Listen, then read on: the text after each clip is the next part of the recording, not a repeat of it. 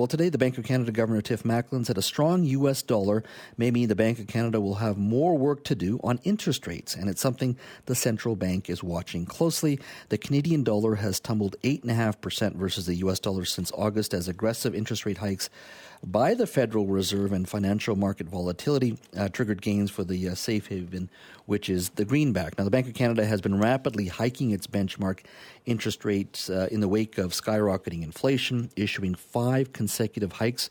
4 of them would be described as outsized, I believe. Since March, the central bank's key rate has gone from 0.25% to 3.25%, the highest level since April of 2008, when the Bank of Canada was slashing rates in the midst of the global financial crisis.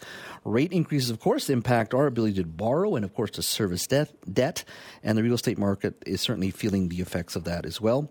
BC's housing market has kept its cool last month with a decrease in residential unit sales, quite staggering as well, up to 45%. Joining me now to discuss sort of the state of the real estate market here in the Lower Mainland and, of course, our fight against inflation is Steve Saretsky. He's a realtor for Oakwyn Realty. Hello, Steve.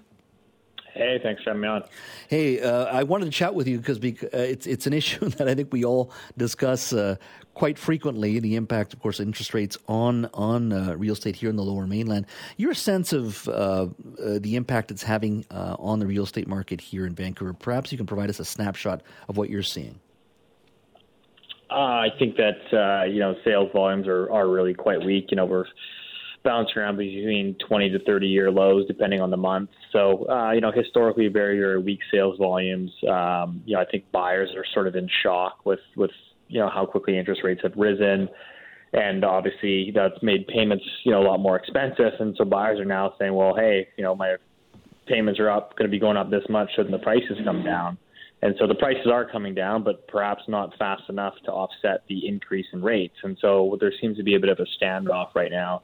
We're finding the gap between, what buyers are willing to pay and what sellers are willing to actually sell for is widening, and that's it's making it very challenging, obviously, to put sales together. Mm-hmm. We are expecting another rate hike at the end of this month, 0.50%, 0.5%.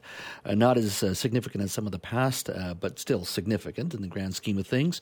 Where do you see the market in 5 or 6 months? Or has it found a bottom yet, or is there more to do? Let's put this in simple terms. So, Bank of Canada will raise, let's say, 50 basis points come October 26th. That pushes your variable rate very, very close, more or less, let's call it 6%. So you're going to have a variable interest rate of 6%. Your fixed rates right now in the last week have been going up as bond yields move higher. So your fixed rate could very well have a 6 handle in front of it as well come November. So if you're asking me if the market can digest mortgage rates at 6%, I am skeptical of that. I think that there's probably some more room to go.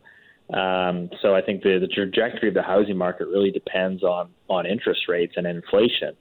So that's really the bet that buyers and sellers are making right now is where is inflation, where is interest rates in 6 months from now. Are you seeing deals fall apart just because of the volatility that's out there right now? I think definitely today we're finding a normal amount, a higher than usual amount of deals that are tied up with subject conditions are not going through. I think buyers are, some buyers are just getting cold feet. Some buyers are in shock because, they thought they had a rate hold at 4%, but that has now expired and the new rate is 5.5%, and they weren't expecting that. So, so we're seeing a lot of these deals now falling apart, or inspections, any little item that comes up in inspection, buyers want to try to renegotiate it, get the price down. So, it's a buyer's market. And so, it is what it is.